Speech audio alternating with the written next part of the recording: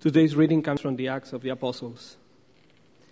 In my former book, Theophilus, I wrote about all that Jesus began to do and to teach until the day he was taken up to heaven, after giving instructions through the Holy Spirit to the apostles he had chosen. After his suffering, he showed himself to these men and gave many convincing proofs that he was alive.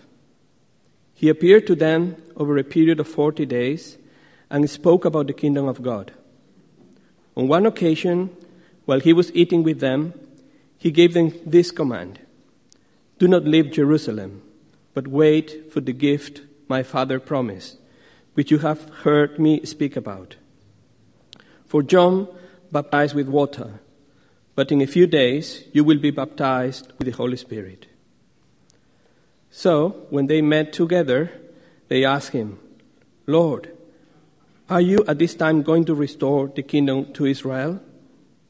He said to them, "It is not for you to know the times or dates the Father has set by his own authority, but you will receive power when the Holy Spirit comes on you, and you will be my witnesses in Jerusalem and in all Judea and Samaria and to the ends of the earth."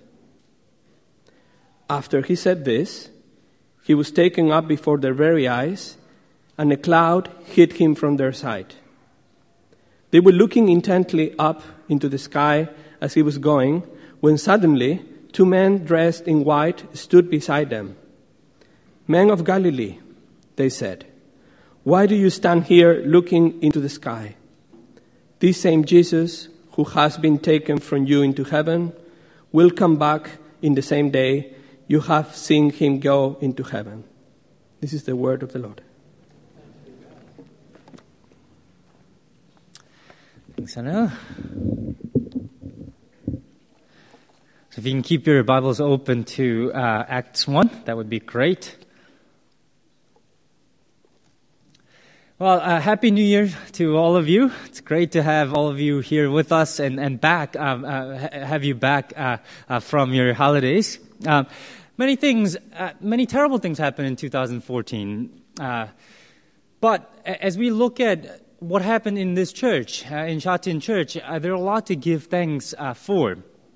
We didn't grow in attendance by that much, but we have grown. And in terms of our financial giving, it wasn't spectacular growth, but it has grown so that we don't have to worry about paying our bills on time and things. But we can start planning for the future and making changes for the future. There are many things that we lack, but we're on the right track, I think, on most things. And I give great praise and thanks to God for the things that He has been doing in this church. But it's because I think we're on the right track. Because things are okay, I think it's also a dangerous time for us. It's easy to get complacent. It's easy to get settled into our routines and not expect God to do the things that God does. So as we begin this year, I thought that we might study a church that is in transition in the book of Acts, the early church. Because Book of Acts is a perfect antidote to a lowered expectation, because it opens our eyes to the great things that He has done in the past. So as we think about the future and what we're going to do in the future, we don't shape our future by what we think is possible, what we think is the reality around us, but what will shape our future based on what God has done and what God can do, the possibilities that God has opened up for the future. So we are going to, in the next a couple of months, go through Book of Acts together. But as we come to Acts and to this text, let's pray that God will be at work in us. Let's pray. Lord, we give you great thanks once again that you are God who is alive. We thank you that you are that the gospel is bearing fruit all over the world, that you are active, living and active, changing people's lives. And Lord, we pray that you will open our eyes up to who you are and what you have done and what you are doing even now and what you will do in the future. That our lives, our present will be shaped by the vision of who you are. That we will be lost in what you are doing. and not get lost in the smallness of our life, Lord. Open our eyes up to the great things that you have done as we come to this text. In Jesus' name we pray. Amen. Well, most of you know that Book of Acts is the second volume of the two-part series by Dr. Luke. Take a look at how Luke starts Book of Acts. He writes, "In my former book, Theophilus, I wrote all that Jesus began to do and to teach until the day he was taken up to heaven, after giving instruction through the Holy Spirit to the apostles that he had chosen." Of course, the former book that he's talking about is his gospel, the Gospel of Luke. He wrote there about Jesus' life, his suffering, and his rising again, and his ascension, and his teachings on the kingdom of God. But if you think about it, it's an interesting way of putting that, isn't it? To say, all that Jesus began to do and to teach. Why not write, I wrote all that Jesus did, all that Jesus taught in the past tense? And this book of Acts, is called Acts, but whose acts are they? Well, the classic answer is that these are the acts of the apostles. In one sense, that's right, because Book of Acts record the acts of Peter and James and John and Paul, the acts of the apostles and what God does through these apostles. But Luke wants us to know from the very beginning, by writing it in this way, that the work that Jesus began to do and to teach, that the apostles are not the main character of Book of Acts. Jesus is continuing his work. It's his acts, aren't they? And he does them through the power of the Holy Spirit, in the power of the Holy Spirit. After all, Jesus makes it clear that his ministry is not over. That in fact, that he will continue his ministry through the Holy Spirit. And he says at the very beginning, at the very end of Book of Luke, Gospel of Luke, he tells the apostles to wait until the Holy Spirit comes, because they will be empowered through the Holy Spirit. And Luke recaps that teaching in the beginning of Book of Acts. He writes in verse 4, Jesus says, do not leave Jerusalem, but wait for the gift that my Father has promised. For John baptized with water, but in a few days you'll be baptized with the Holy Spirit. It's the acts of the apostles, but only because Jesus would send his Spirit, the Holy Spirit, to them, who would enable them to continue the work that Jesus started. So it's Jesus' acts. Perhaps a better title for this is Continuing Acts of Jesus Christ through the apostles in the power of the Holy Spirit. That's probably not catchy enough, so it's Acts. But it's continuing acts of Jesus Christ through the apostles in the power of the Holy Spirit. And Luke takes pains to draw parallel between what Jesus did in Book of Acts and Book of Luke, and what the apostles will do in the Book of Acts. Just think about how Jesus' ministry began. When did Jesus' public ministry begin? Does anybody know? You shout out the answer. Paul. But he was 32, great, yes. But when did his public ministry begin? After his baptism. What happens at his baptism that's so special? The Holy Spirit comes. Luke records that the Holy Spirit comes in the form of a dove, that they could see the Spirit descending upon Jesus. And it's as if the Spirit directs Jesus' ministry, right? Because if you have your Bible open, if you can turn to Luke chapter 4. Luke chapter 4, verse 1. This is what Luke records about Jesus and when he was when the Spirit descended upon him. Chapter 4, verse 1. Jesus, full of the Holy Spirit, returned from the Jordan and was led by the Spirit into the desert. Jesus is described as being full of the Holy Spirit.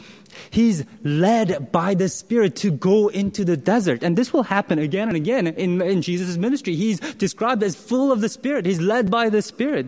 In the same chapter, in verse 14, we're told that he returned to Galilee in the power of the Holy Spirit.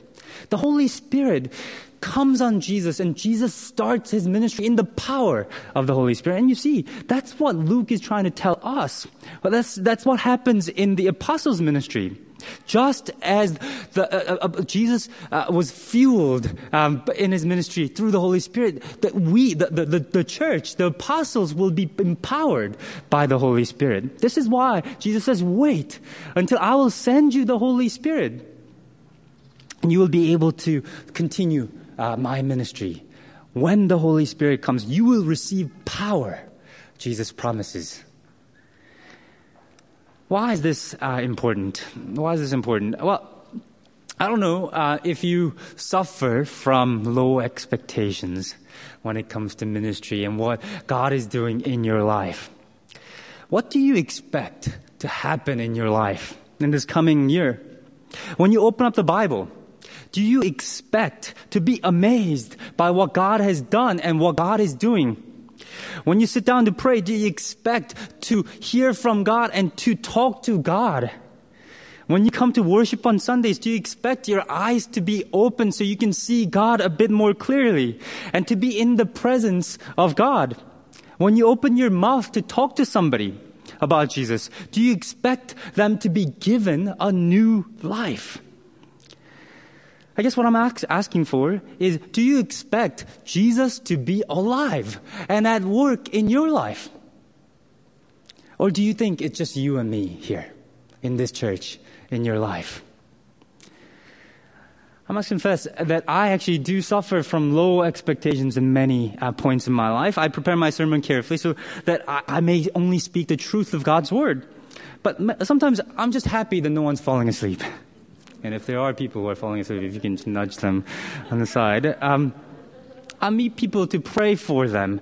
But sometimes I'm not surprised if I don't see God at work in their life. But here's the thing. Jesus suffered, he died, he rose again, he sits on the heavenly throne, he's directing the ministry. He sent the Holy Spirit to us. There is power here because Christ has sent his Spirit to all of us. He continues the work that he has started through us. He is here with us.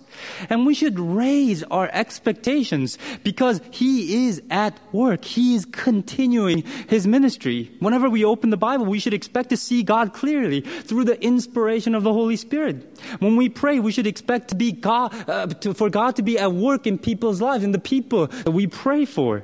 When we tell others about Christ and what he has done for us, we should expect to that life, we should expect to see that life be turned around, turned upside down and inside out, because that's what Christ does. Christ gives new life. When we preach the gospel, we shouldn't expect little inspirations. We should expect a revolution in people's lives. We should expect transformations. We should expect Christ to continue his work.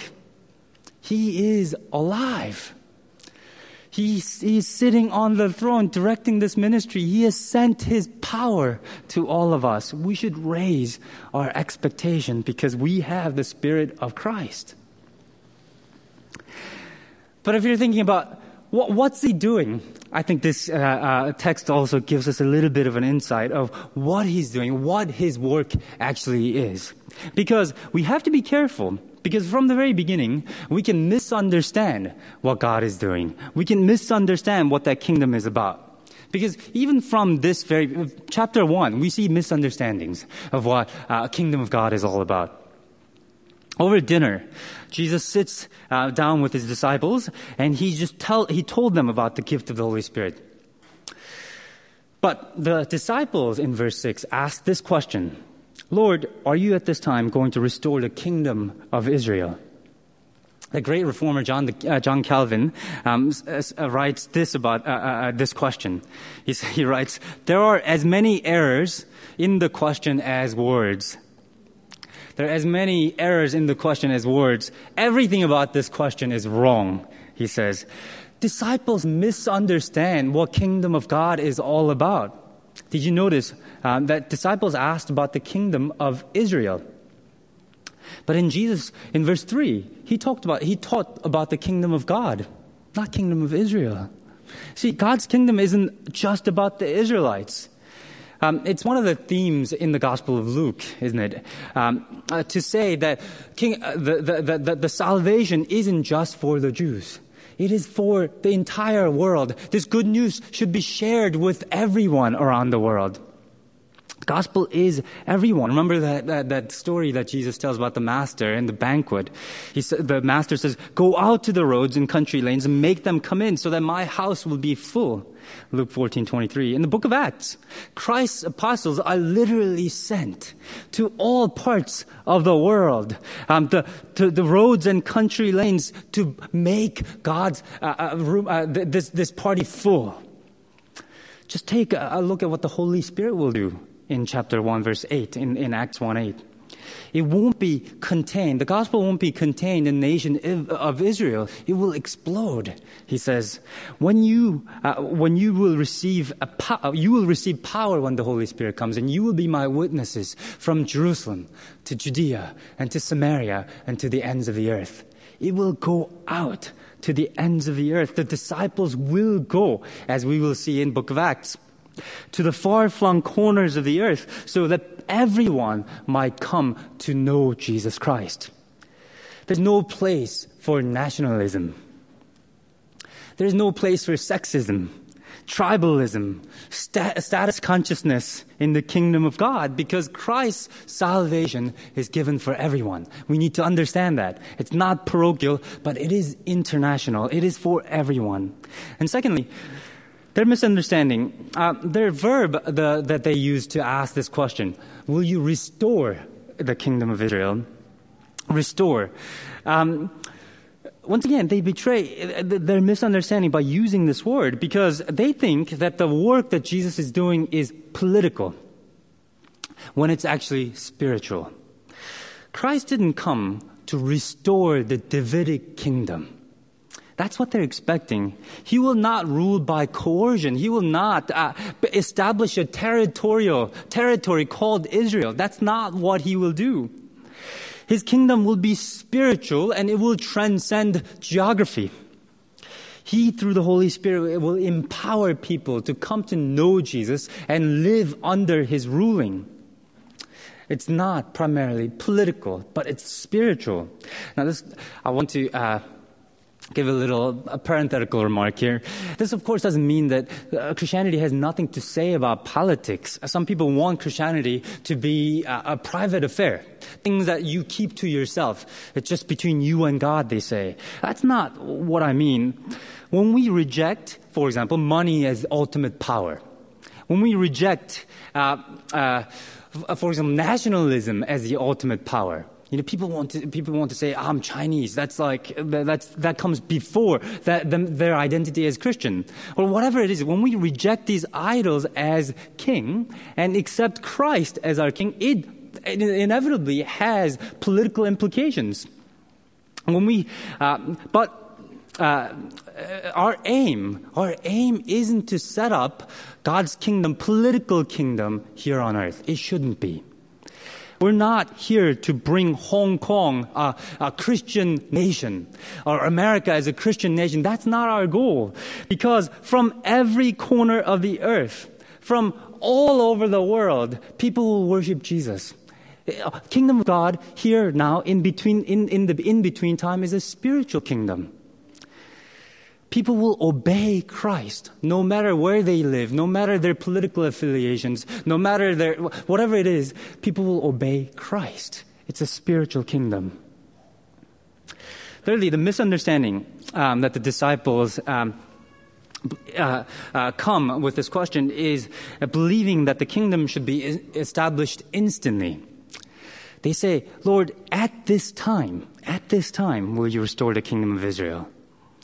Well, they're not all wrong. They're not completely wrong in this question, I think, because Jesus does teach that the kingdom of God will come instantly at a blink of an eye, but not at this time.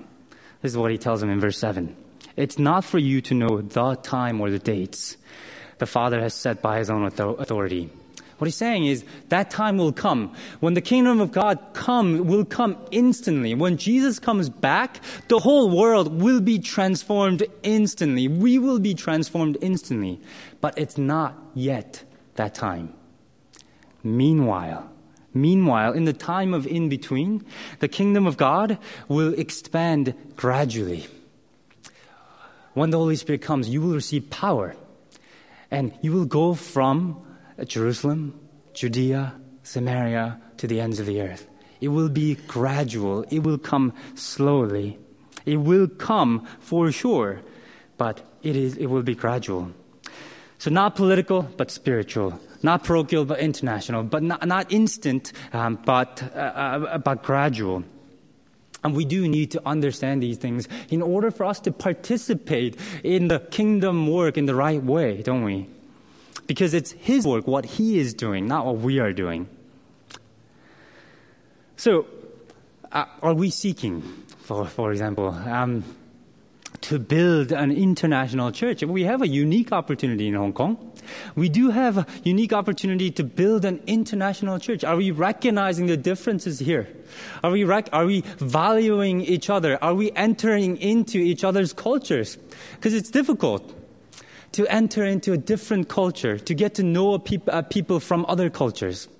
And not only that, in this church, are we aware of the fact that we are a member of the international community, that God is working throughout the world, that we are conscious of what's happening in church in Syria, church in Iraq, the churches around the world? Are we supporting in prayer, in finances, through our finances, the work that God is doing all around the world? We're not building a parochial community here. We're not trying to build a church in Sha Tin. We are part of God's work all around the world. Are we part of that? Are we seeking to build a political kingdom here? Or are we seeking to build a kingdom that transcends politics? And how about the pace of our engagement in the kingdom work? Are we often frustrated? I am often frustrated because I want God to work instantly. I want God to do things right now. In the next month, I want God to do His work instantly. But do we have the right perspective? Are we participating in His kingdom work? That is happening, surely, slowly but surely happening all around the world. Do we understand the nature of His mission in this world?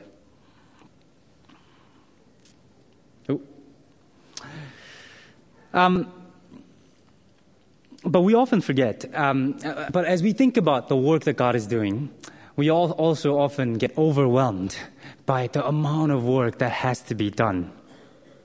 There is so much work to do. As we think about what's happening in Hong Kong, around the world, the relief work that needs to be done, the cultural things that's happening that we need to stand firm against and voice our opinions and all those things, the number of lost around the world and our part in it, we can often get overwhelmed by the amount of work that is there. So, Christ promises power through the Holy Spirit. But once again, it's not just power for us to do all the work. We need to get this clear, what this power actually is. He says that when we receive this power, we will be His witnesses. And I think this is very important. I preached about this last week, and I think it's worth repeating some of the same thing again. It's power to become His witnesses. We need to understand that we are not going to be the world's saviors. We're not there to do all the work ourselves, because that would put too much on our shoulders. We are not saviors. We are witnesses to His work. We are a people who point to Christ and say that I can't do all of this, but Christ can. He is our Savior. We become people who point to Christ as our Savior. The essence of Christianity is not what we have done, is not what we are doing even now, not what we will do in the future. That's humanism, to put people at the center of the work. We cannot be our Savior. We cannot be at the center of the universe. Christ is at the center of the universe. The essence of Christianity is about what Jesus has done. That God came down as a man, lived and died for us as perfect sacrifice for us so that we might have the righteousness and eternal life. It is about what He is doing in the midst of us. The gospel that is bearing fruit all over the world. That how He is living in us and transforming us now. Revolution that He is bringing to the world now and that He will bring to the future. We are His witnesses. Through His power, we will become His witnesses. Now, how this actually works out, what our role is and what God's role is, I think that is actually a complicated question. So let me just tell you a story. Instead of parsing this out in detail, let me tell you a story that Tim Keller tells in order to illustrate what our role, what God's role might be. In 1859, there was a major revival in Northern Ireland. In that revival, a great number of prostitutes became Christians. And surprised by the number, a newspaper sent out a reporter to interview one of the prostitutes. He said, "Why are all these girls coming to church?" She said, "Well, sir, there are two problems. One is that because of the revival, our business is down. And so there aren't enough work to do. But secondly, for the first time in our lives, people on the streets are treating us with kindness and respect," she said. You see, what has happened is that Christians, people who were religious before became Christians. And Christians then became witnesses of Christ. Because before, religious people point to themselves. They point to their goodness. They say, you need to become more like me. You need to be good like me. You need to be righteous like me. You need to do things like me. But when Christians become Christians, we don't become more religious. We become people who point to God, to His goodness, to His righteousness. Right? Religious people cannot relate to prostitutes because they're self-righteous, because they're filled with contempt for people who are not like them. But these people who were converted started treating these prostitutes with kindness and respect because they're not pointing to themselves. They're pointing to God. They're pointing to Christ. They're saying that I am a sinner like you, but there is a Savior who has come. He is the Savior. You need to go to Him. They came to know that evangelism is, as William Booth once said, one beggar telling another beggar where to find bread. When the Holy Spirit comes, we become His witnesses. We become people who point to the works of Christ. And that's how we participate in God's work all over the world. So do we believe this? Do we believe that Christ is alive? That He is at work around the world and in our church? That He is doing this gradually, slowly but surely, through the power of the Holy Spirit? And are we then pointing people to Christ through with our words, with our actions, that there is a Savior, that there is a new world that is coming, that there is a King who has come? Let's pray that 2015, that we will be that church. Let's pray. Lord, we confess that we are sinners in so many ways, that in a way that we have been faithless. Lord, we confess our lack of faith. Lord, turn our eyes into the great work that you have done in the past. Help us to realize that you are God who is alive and active all around the world. Lord, help us to raise our expectations. Help us to go to you in prayer. Help us to see you in Scripture. Help us to discern what you are doing all around us, and we may be a part of it. Help us to hope on the future and the hope of the resurrection, that we may live for the right things now. And as our eyes are cleared, as our minds being transformed, help us to be your witness.